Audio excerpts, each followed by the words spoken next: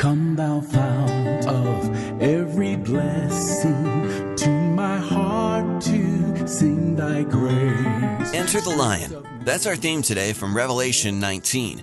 Don't confuse this with Enter the Dragon. That would be Bruce Lee. No, this is a much different deal. Our text today narrates a day that the saints of God have looked forward to for millennia. The earth has been in rebellion since the fall dictated in Genesis chapter 3. And what awful fruit we've witnessed from that terrible moment. Just look at history. Look around. Then look up, because redemption draws near, thank the Lord. How far the kingdom of man is from what God intends in his kingdom. Soon and very soon, the curse will be practically reversed. Don't forget, it was spiritually reversed on the cross of Jesus. But final deliverance awaits, and that's what we find today as we begin with Pastor Al Pittman on this episode of the Calvary Worship Center Podcast. Originating from Colorado Springs, here we go. Enter the Lion. Let us pray and ask the Lord to bless His word today. I've entitled this message, Enter the Lion, not Enter the Dragon. That's Bruce Lee, amen. And we know, because we're wise people, that the dragon is the devil, amen. We've been studying the book of Revelation, and so we want to say, Enter the Lion, amen. Let us pray and ask the Lord to bless His word. Father, we thank You for Your word today. We thank You, Lord, for those gathered online, and Lord, those who are at Creekside, Father. We thank You, Father. We ask that You would bless Your word, that Your word will go forth with Your promise, that it will not return to You void, but will accomplish that which You send it to do, and that You would grant us ears to hear and hearts to receive Your word, that You might be glorified. Lord, let it be so. We ask this all in Jesus' name, and everyone said, Amen. Amen. Well, chapter 19, we have the triumphant entry, or I say entry, but it's the return, actually, of our Lord and Savior, Jesus Christ. And verses 1 to 10, we find the prelude to His return. And then verses 11 to 21, we see His actual return to the earth. And it's always exciting to understand that this is the Lord showing us what's going to happen in the future. These things are things that are to come. We're all looking for this great day.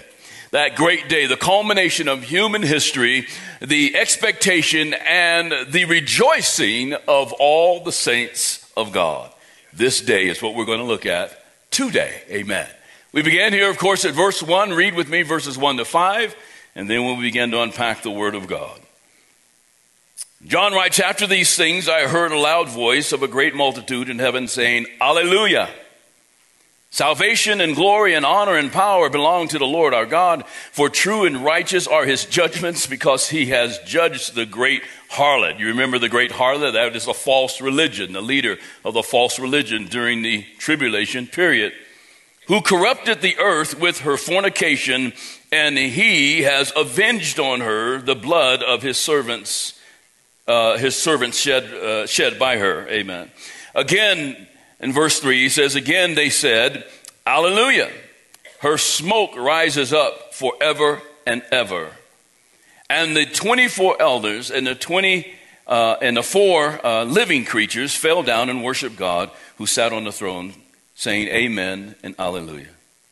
Then a voice came from the throne, saying, Praise our God, all you His saints, and those who fear Him, both small and great. Let's read verse 6 also. And I heard, as it were, the voice of a great multitude, as the sound of many waters, and as the sound of many thundering, saying, Alleluia, for the Lord God omnipotent reigns. Amen. There are several alleluias here, and the word alleluia, many of you know, is Greek, actually. It's the Greek form of a Hebrew word, the Hebrew word hallelujah, amen, meaning the same thing. And so you didn't know you could speak Greek and Hebrew. You say, hallelujah, I'm speaking Greek. Hallelujah, you're speaking Hebrew, amen. And it simply means praise the Lord. Now, what's interesting is that right here in our text, this is the only place in the New Testament that this word is found, hallelujah. And it's definitely marking that great day, the return of our Lord. There's meanings behind these alleluias. For instance, in verse 1, the first alleluia speaks of redemption.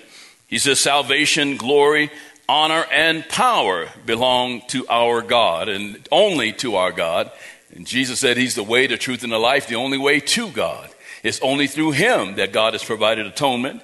And Acts chapter 4, verse 12 tells us, nor is there salvation in any other, for there is no other name under heaven given among men by which we must be saved. That is the name of Jesus. Amen.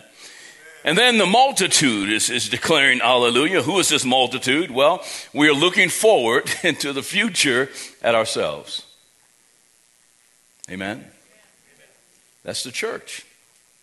Every Jew, every Gentile in Jesus Christ, every tongue, every tribe, every nation that is in the Lord will be gathered around the throne of God, praising the Lord, saying hallelujah or hallelujah to the Lord our God. It's the same scene that we saw in Revelation, or similar scene that we saw in Revelation chapter 7. Revelation chapter 7, verses 8 and 9.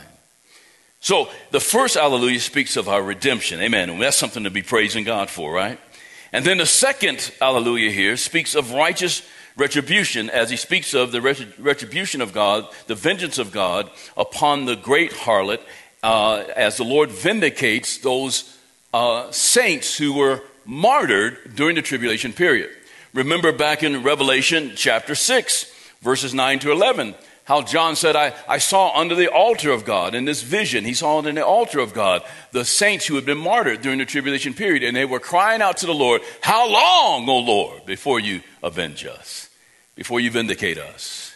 And it wasn't long, because here we have the vindication, if you will, or God's revenge upon the harlot, the great harlot, the system of Babylon, the world that has persecuted his saints and his prophets.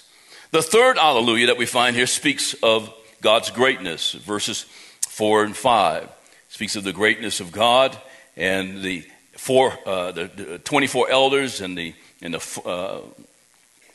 4 living creatures that are around the throne of God fall down on their face and they cry out, amen and hallelujah. Amen. That is, so be it. So be it. And hallelujah. They praise the Lord. And both small and great, the Bible tells us in verse 5, both small and great praise the Lord here. And that is, no matter if you're rich or poor in the kingdom, if you're, unknown or famous or whatever in the kingdom, whoever you are, here is our common employment, or our common response to our God, his greatness, and that is to worship him and to praise him. That's what we are called to do. That's what we're created to do. Amen. And so small and great are praising the Lord. It is the occupation, if you will, of every believer. The fourth hallelujah speaks of God's power. God's power. Verse 6 speaks of his great power, that he is the omnipotent. The latter part of verse 6, he's the omnipotent God, that is the all-powerful God, and that he reigns. He reigns. He alone, by his power, has brought about this day. And more specifically, in verses 7 to 10, talks about what day this is. And of course, this is the prelude again to the return of our Lord and Savior Jesus Christ. And but the power of God has brought about this day. What day has he brought about? Well, verse 7 says, let us be glad and rejoice, give him glory, for the marriage of the Lamb has come, and his wife has made herself ready. And who is the wife of the Lamb? Who is the Lamb of God? That's Jesus, right? He is the groom. Who is the bride? The church. Amen. And we have made ourselves ready for him. We have prepared our hearts to receive him. Amen. And so he's speaking here about that day. God's greatness and power has brought about this day whereby we are able to be joined with Christ in what is called the marriage supper of the Lamb. We read on in verses 8 to 10. In verse 8, the Bible says, and to her it was granted, that is to the church, to be arrayed with fine linen and clean and bright, for the fine linen is the righteous acts of the saints. Amen. The righteous acts of the saints. The Bible says that the church will not appear, believers will not appear before the great white throne judgment of Revelation chapter 20. But we will appear before the Bema seat of Christ, the judgment seat of Christ, and our works will be tried by fire to see if they're of gold and precious metals, or if they're of wood, hay, and stubble. There's a lot of people doing works in the name of the Lord, but there's to glorify themselves and not God. And so Jesus is going to be the one who tests our works, as our works are tried by fire. And some will actually enter into heaven, the Bible says, as those barely escaping the flames. Amen. You don't want to get into heaven going, whoo, whoo, just made it. Amen. I guess that's better than not going there, but But some have worked all these years and written books and done all these things. I'm not saying that writing books and all these things are bad. I'm just saying a lot of it has been done to puff themselves up secretly. God knows the real motivation of your heart, and he will judge your works.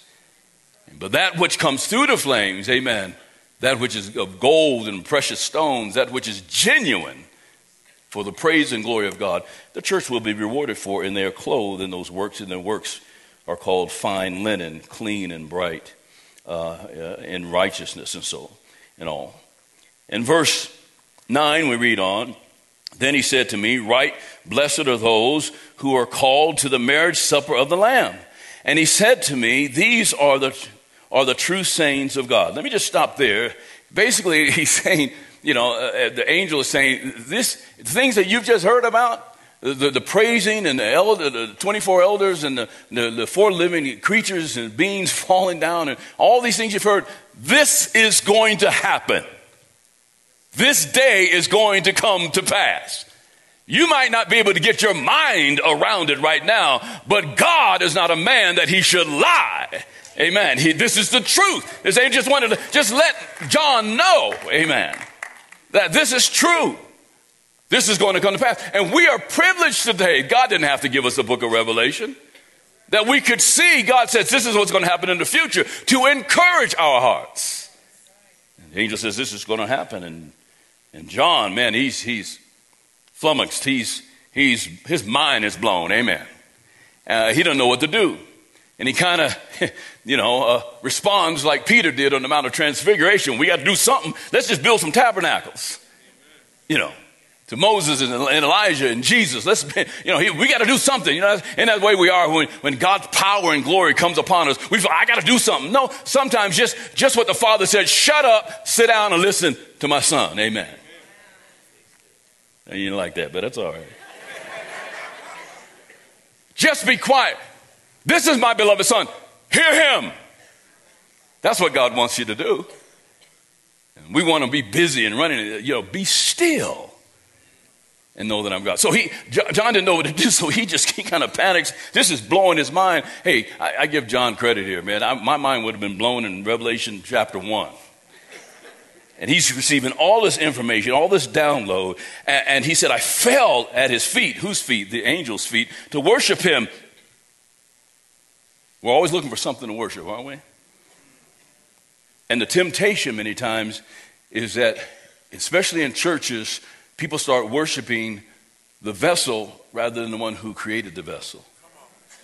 God created the angels. God created all the vessels. He created the church. And a lot of times we find people worshiping false teachers, the vessel. Worshiping the pastor. Don't you ever put me on a pedestal. Because when you do, you're just going to watch me fall. Because I'm flawed. Don't put a pastor on the pedestal. You got to be careful. I mean, that's the first sign or the aim or the goal of every false teacher is to receive worship from the people. That's how people are deceived. For one thing, they're not reading their Bibles. Amen. If you just read your Bible, you won't be deceived. But every year, even now as I'm speaking, there's people out there right now following some joker who's calling himself Jesus, and he's not Jesus because they're not reading the Bible. But their goal is to receive your worship. But isn't that the devil's goal? The angel rebukes him and says, don't do that. But he said to me, see that you do not do that. I am, listen, your fellow servant. Wow. The angels are fellow servants. I mean, how would you like to have an angel as a sidekick? Amen. Walk out on the playground and somebody's picking on you. Hey, Gabriel, take care of my light work. Amen. One angel destroyed 185,000 Assyrian troops. One angel. He's a bad man. And he said, I'm your fellow servant. I'm just a servant. And of your brethren who have the testimony of Jesus. Then he says this. Here's 2 words. This is the whole of our existence. This is the whole of what we're called to do. Worship God. Don't worship men. Don't worship angels. People run around worshiping angels. I'm studying angels. Well, that's good. No, we need to understand their function in Scripture, but you don't worship them. Worship God. Get back to the Garden of Eden. That's the purpose for which you were created. Well, why am I here? To worship God.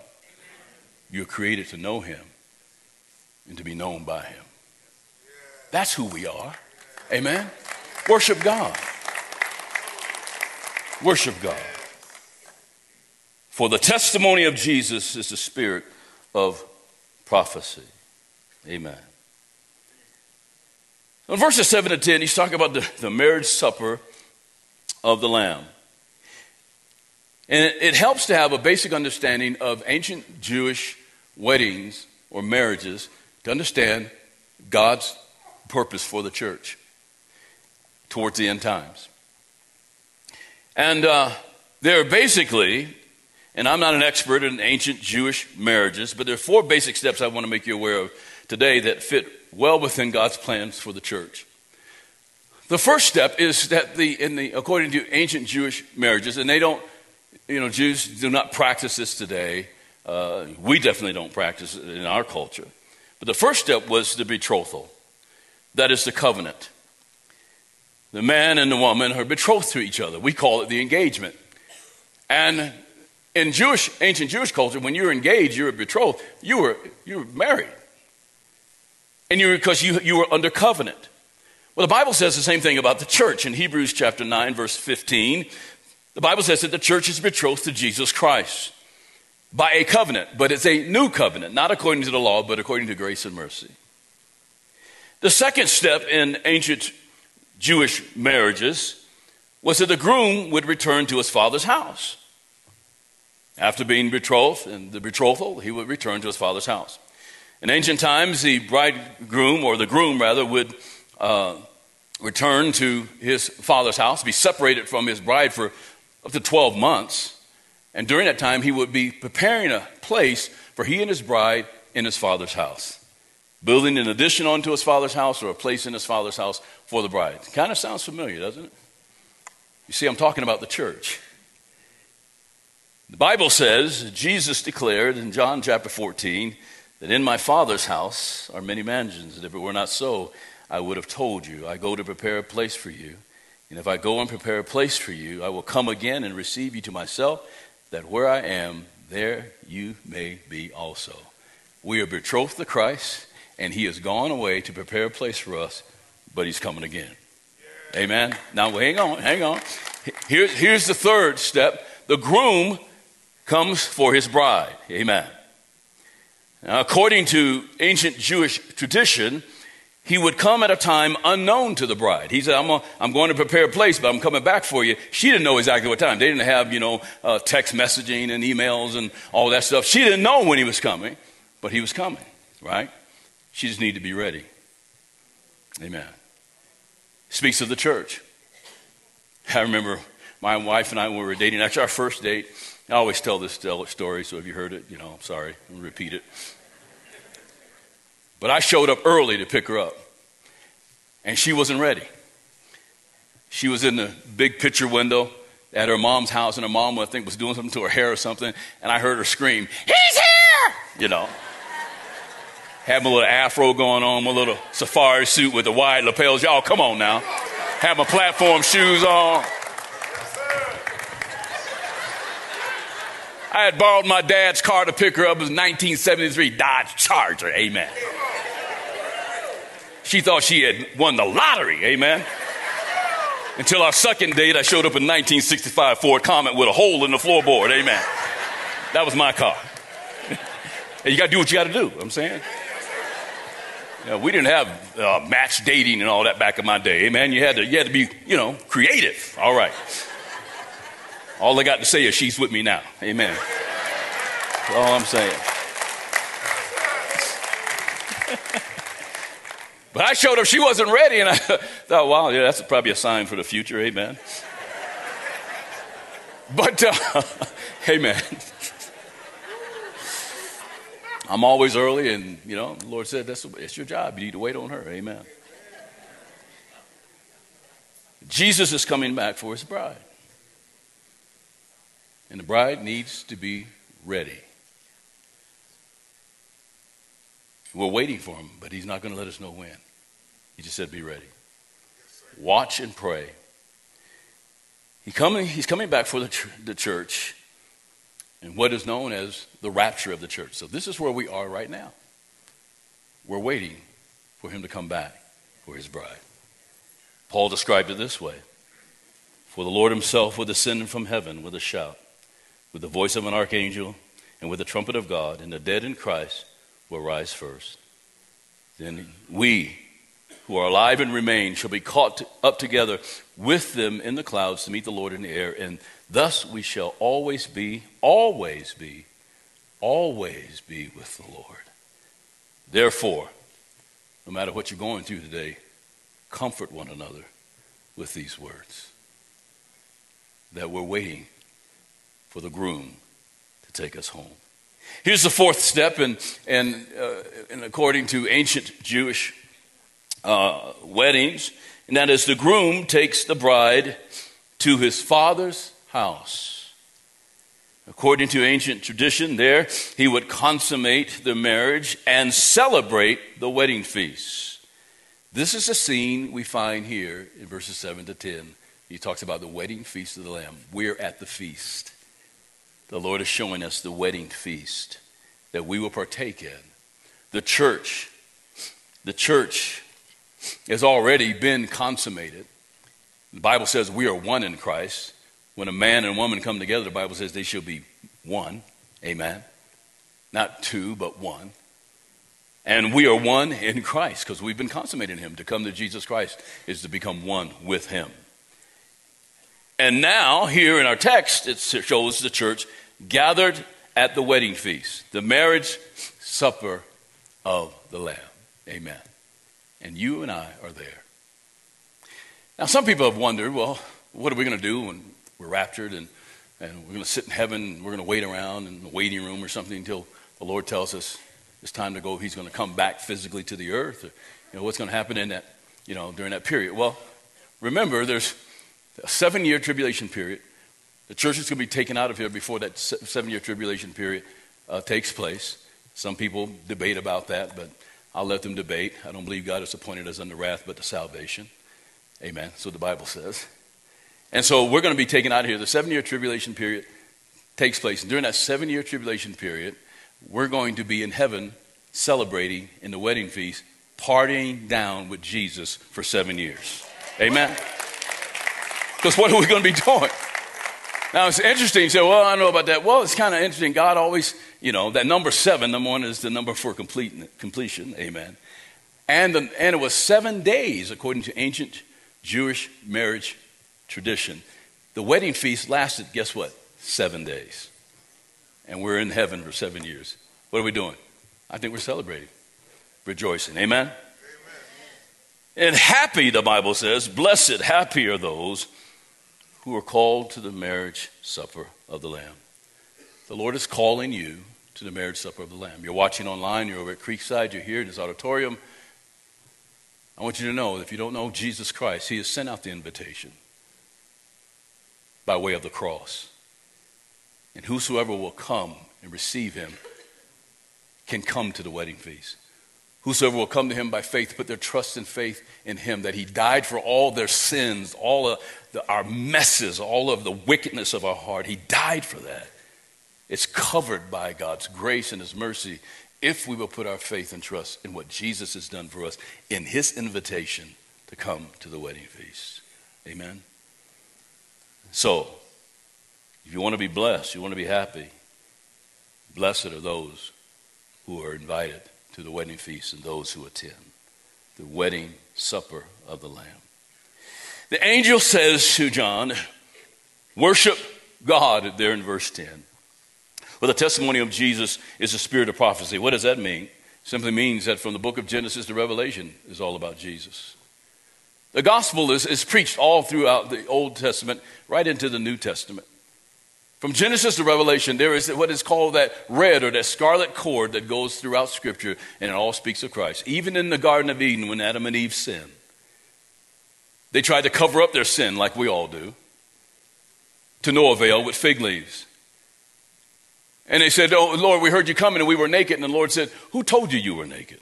They had sinned against God. And they tried to hide their sin, conceal themselves. And the Bible says there in the Garden of Eden that God obviously killed an animal because he clothed them, provided a covering for them by the skin of an animal that was sacrificed to cover their nakedness. And that, my friend, is the first revelation we have of what Jesus would do through the atoning work of the cross. Amen? We were naked, and he came, he died for our sins, that we might be covered in the righteousness of Jesus Christ. Amen.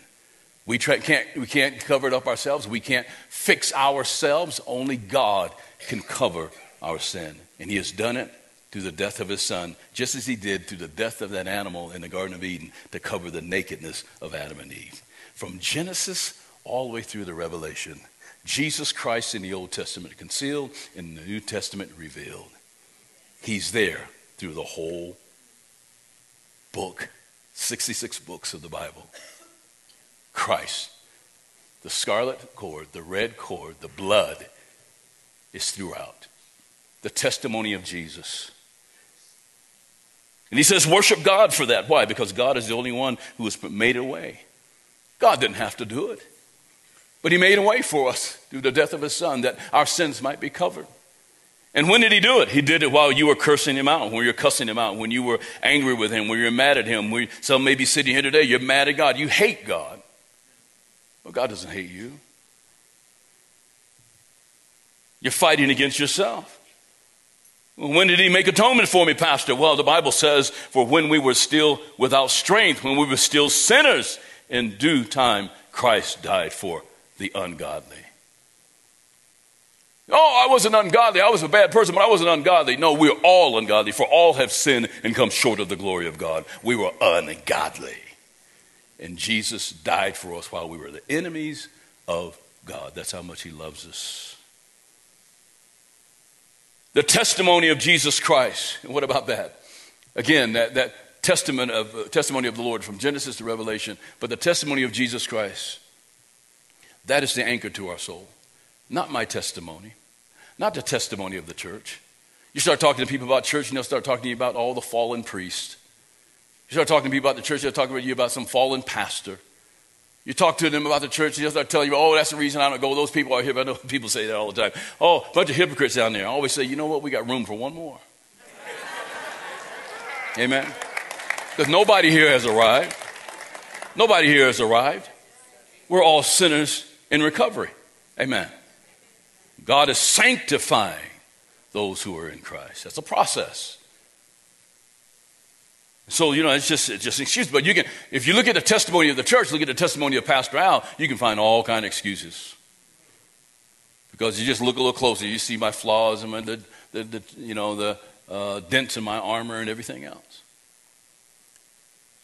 But when you examine Jesus, his testimony, you've got to conclude like Pontius Pilate. I find no fault in this man. Amen? I find no fault in this man. And the reason people like to talk about the church and put the church down and look at it and all that pastor, that person, and all that, and it's true. I mean, we have caused the name of Jesus to be blasphemed in the world. That's what our testimony has done many times. But when you look at Christ, the world even has to come to the conclusion, I find no fault in this man, but they don't want to do that. Why? Because if I find no fault in him, then I am without excuse. As long as I can point to you, I can find an excuse to not follow Christ, to not repent of my sins. But when I look to the testimony of Jesus, I must concede, I find no fault in this man. And thereby I no longer have an excuse, and I must fall on my face and declare him to be Lord and to be God. And the world doesn't want to do that. But it's the testimony of Jesus that is the anchor to our soul. The angel rebukes John and for wanting to worship him, because that is typically what we like to do when there's a great move of God or whatever. We want to build a statue of a man and put it out front, or put his picture on the wall or her picture on the wall or whatever, and worship other things. But worship God. He's the only one who has made a way for us through the testimony of Jesus Christ. Amen. Now in verses 11 to 21, verses 11 to 21, we have the return of Jesus Christ to the earth. Amen. Oh, this is what we've been waiting for. This glorious day. Return of Jesus Christ to the earth. Verse 11, read along with me. We'll read down to verse 16. It says, now I saw, John says, I saw heaven open, and behold, a white horse. And he who sat on him was called Faithful and True. And in righteousness he judges and makes war. No Jesus, meek and mild here. His eyes were like a flame of fire, and on his head were many crowns. He had a name written that no one knew except himself. He was clothed with a robe dipped in blood, and his name is called the Word of God. And the armies in heaven, clothed in fine linen, white and clean, followed him on white horses. Now out of his mouth goes a sharp sword, that with it he should strike the nations, and he himself will rule them with a rod of iron. He himself treads the winepress of the fierceness of the wrath of Almighty God. And he has on his robe and on his thigh a name written, King of Kings and Lord of Lords. Amen. Praise his holy name. What a glorious scene of Christ coming back to the earth. No longer coming in on the foal of a donkey, but no, on a white horse, which speaks of a triumphant entry. Zechariah chapter 14 says he comes back and he steps down on the Mount of Olives. And the mount splits in two. To the north and the south, a great earthquake takes place. Jesus comes in with a grand entrance. Now, John mentions here 4 aspects of the Lord's coming. We'll go through them here quickly here, but the first one is his character. He's faithful and true in verse 11. By his character, Satan was defeated and we were redeemed. It's the character of Christ. It's not anything we've done, not of works, lest any man should boast, but by grace we have been saved. By the character of Jesus Christ.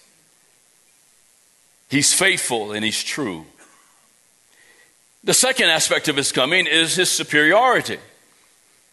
Now, in his first advent, when he first came, he was unjustly judged, but now he comes back as the Supreme Court, as the ultimate judge. There will be no U.S. Ninth Circuit Court of Appeals, no action by Congress, no world power that will be able to overturn the decisions of Jesus Christ. He will rule with a rod of iron, with eyes of fire and many crowns on his head. That's just an expression related to the supreme authority of Jesus Christ. There will be no appeal. There will be no debate about his decisions. Amen. There will be no special interest group. Only his interests, amen, will be the main concern. He has a name and will have a name that is not known, is known rather only to him, the Bible says. It's not a name that we know. It's known only to him. What is that all about? Well, one commentator said he has a name known only to him because he's the indescribable one. Can't describe him. But it also speaks of his oneness with the Father, that the Father has given him a name that only the Son of God knows. But it's a reflection of his heart toward us. Why do I say that? Well, in Revelation chapter 2, I believe verse 17, Revelation 2:17, there Jesus says that he will give to us a white stone with a name on it that only you know what that name is.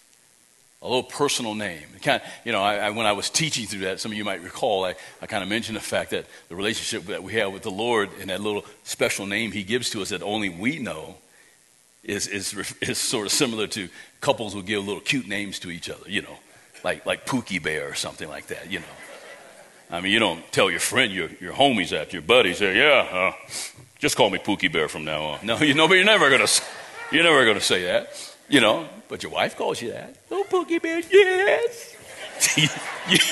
you know how you are, amen. But it's special, but it's between you two, amen. So it is with the Lord. The Lord wants that kind of intimacy with us. He wants to give you that special name. Revelation chapter 2, verse 17 speaks of our intimacy with him. The third aspect of his coming, John writes about it, concerns his attire. His attire. He comes back with this robe. At his first advent, they stripped him of his attire and they gambled away his garments, the Bible says.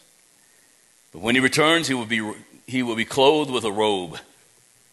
And it's a robe that's been dipped in blood. He's coming back for judgment.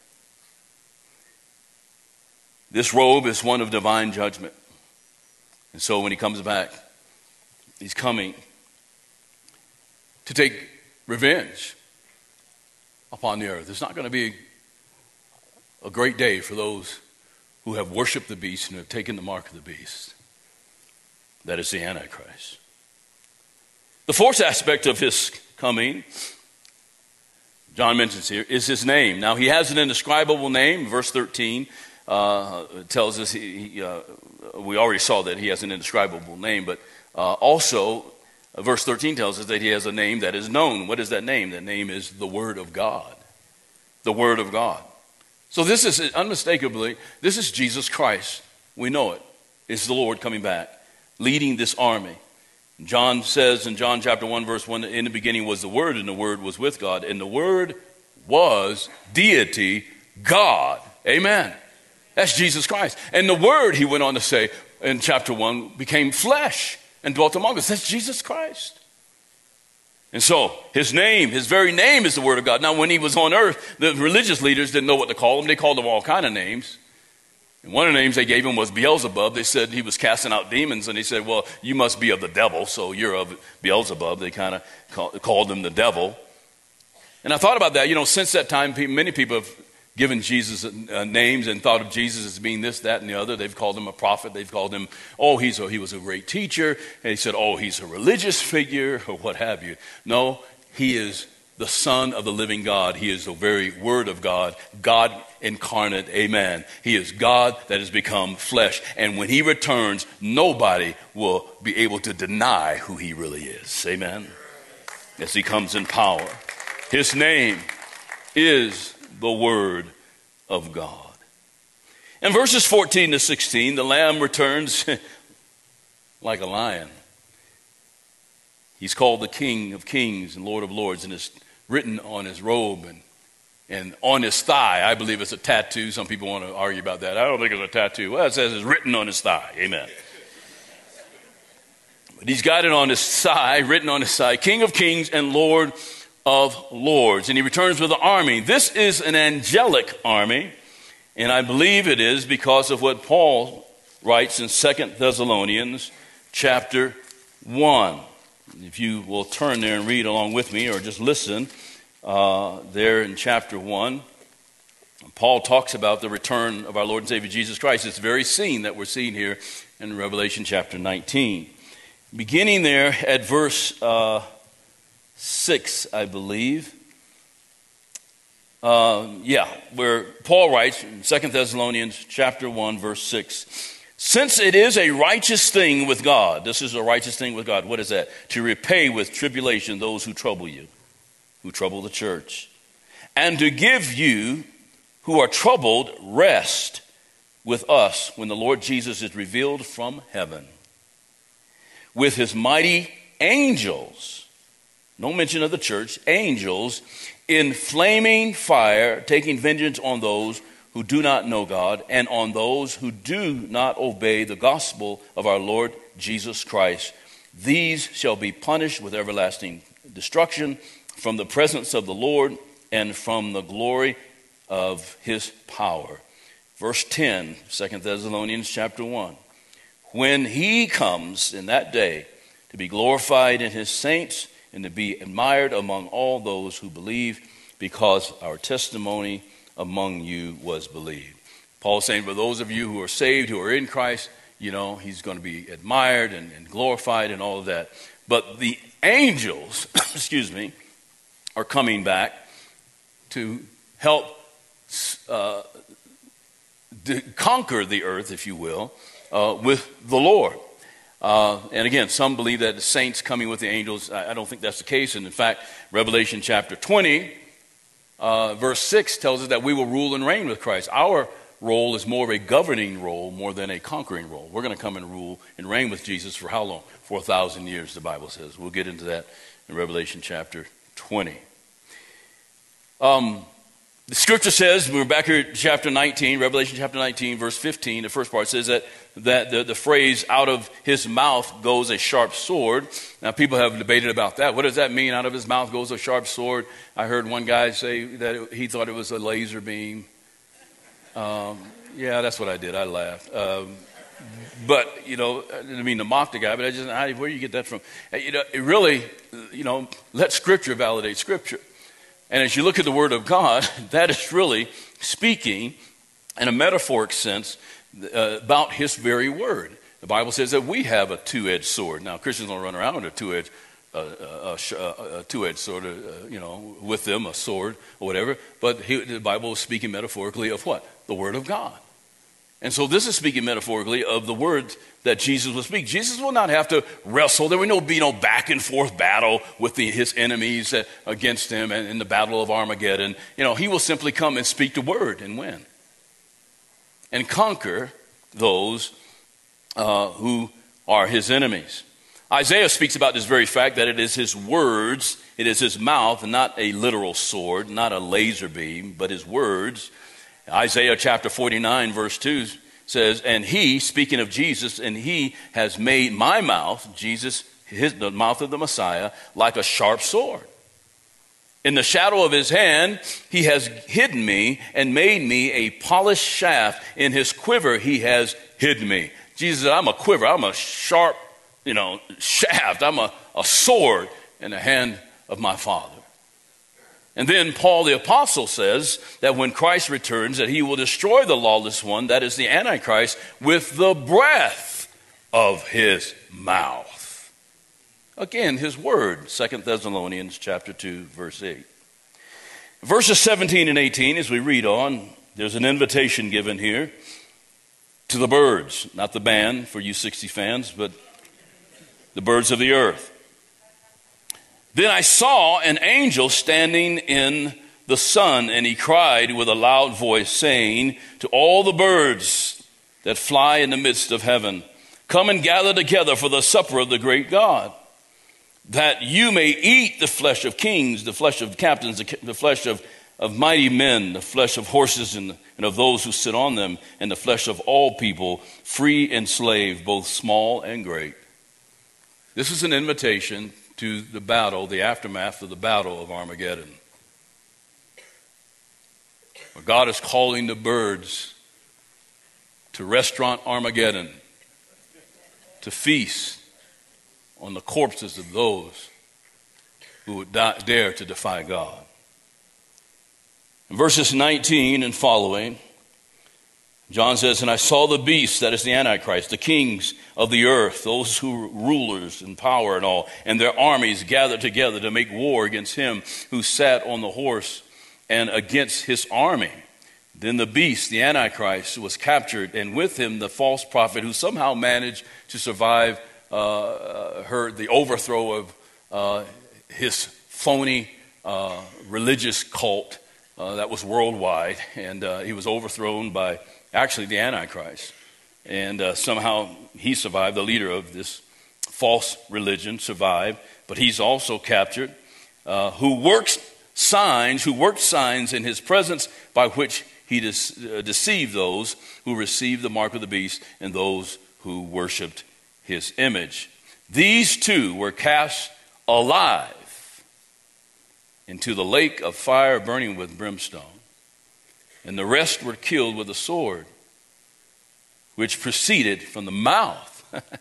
He's just going to speak the word of him who sat on the horse. Woo!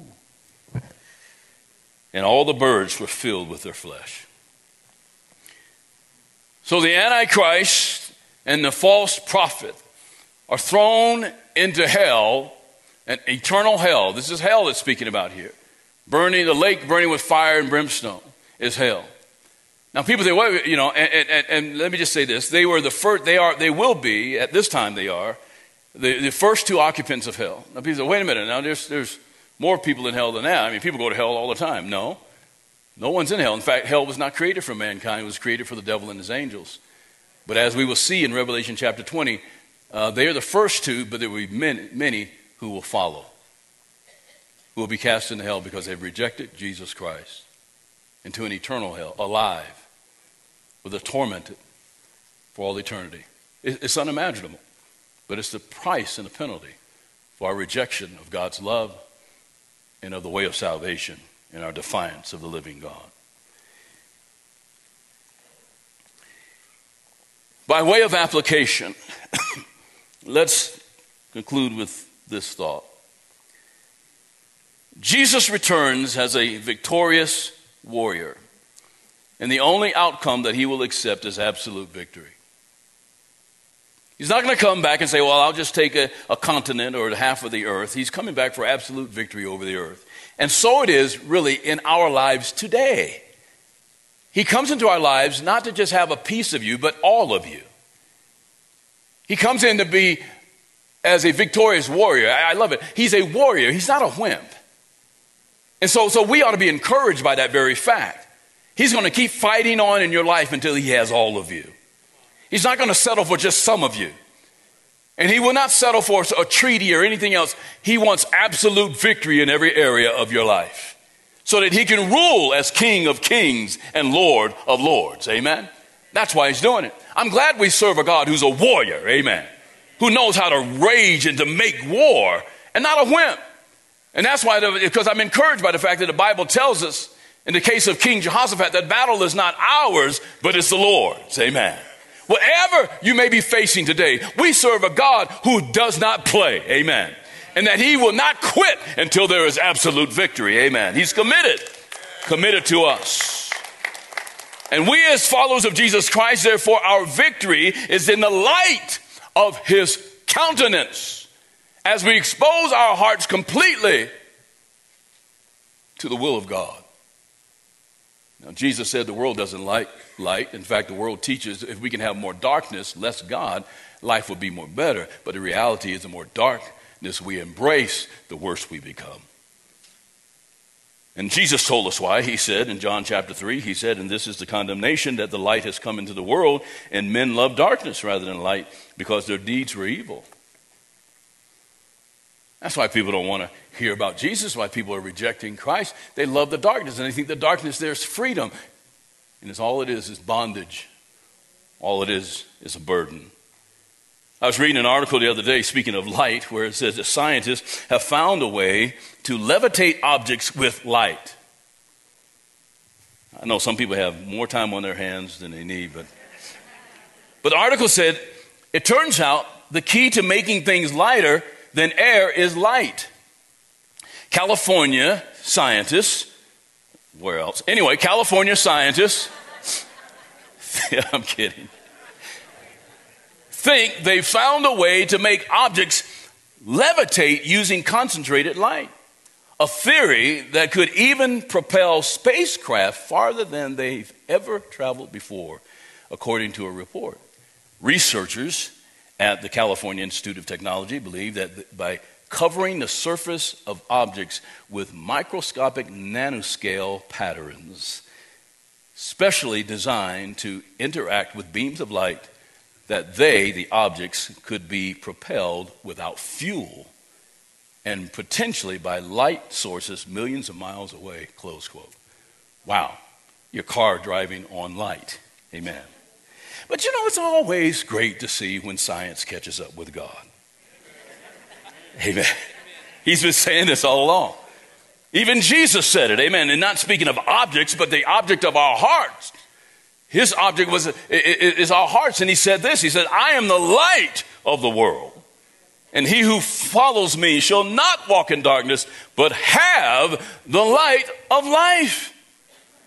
The Lord came to lighten mankind's load. He came to propel us to an eternal, everlasting destiny of joy and peace and everlasting life.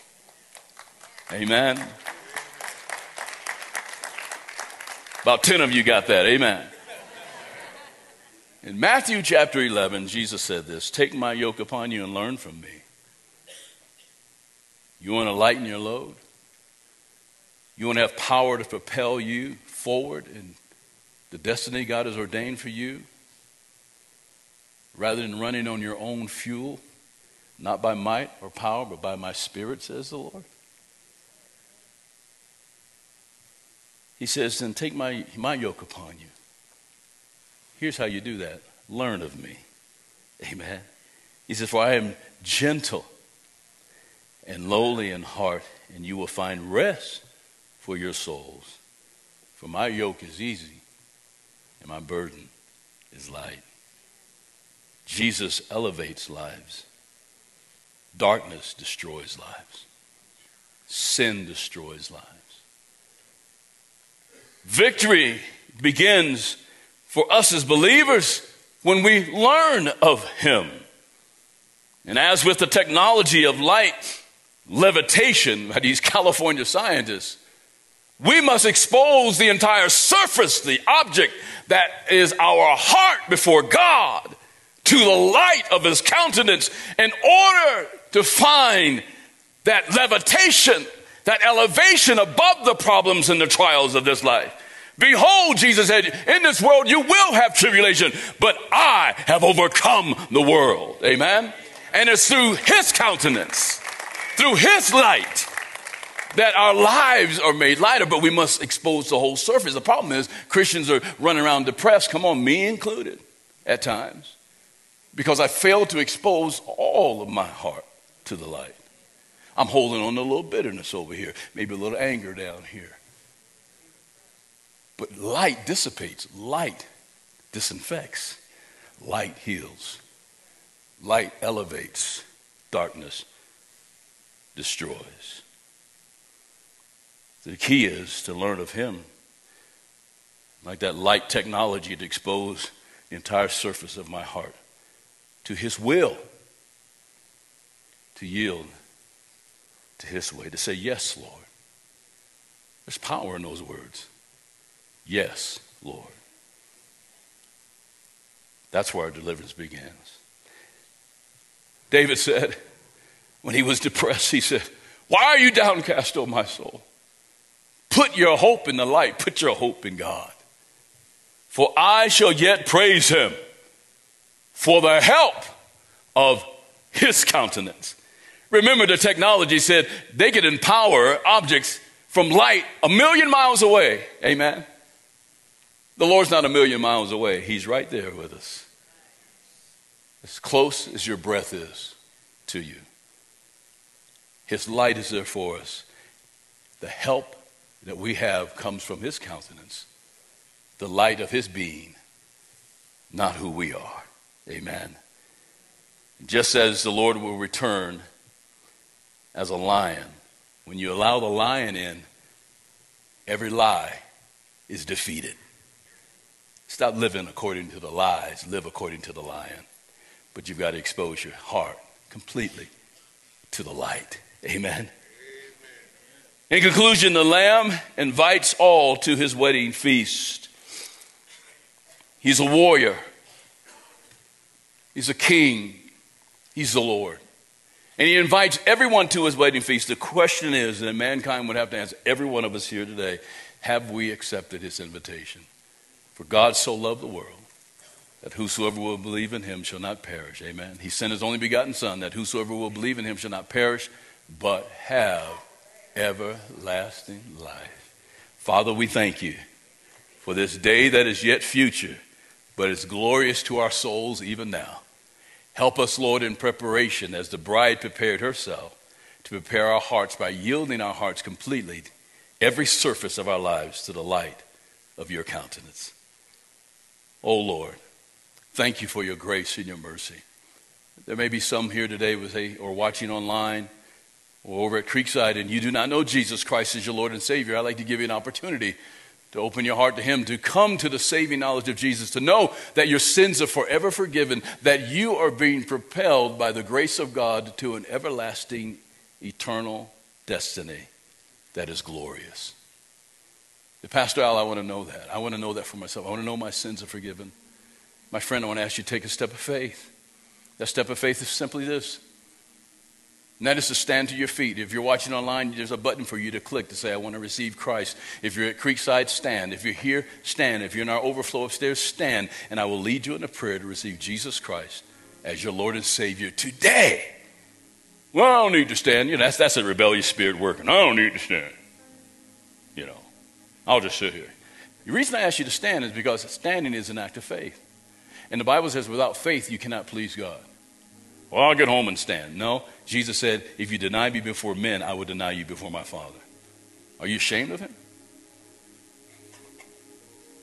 So if that's you today, you want to know Christ, I want to ask you to stand. We're not going to drag this out. We're just a couple moments and we're going to move on. But this is your day. This is your opportunity to know God's great love for you. Hallelujah indeed. Now there is a word that translates into all human languages without the need for translation. As Pastor Al said in his closing remarks, God's love for you is intense and personal, and it's willing to forgive your every sin if you will only allow the work of Jesus on the cross to do its work in your life. Look for further direction on Pastor Al's website, cwccs.org. That's cwccs.org for Calvary Worship Center of Colorado Springs. And by the way, would you tell someone about this podcast? Our next episode takes us further into Revelation when we'll hear about Judgment Day. This podcast is presented by Calvary Worship Center of Colorado Springs, where Al Pittman serves as senior pastor.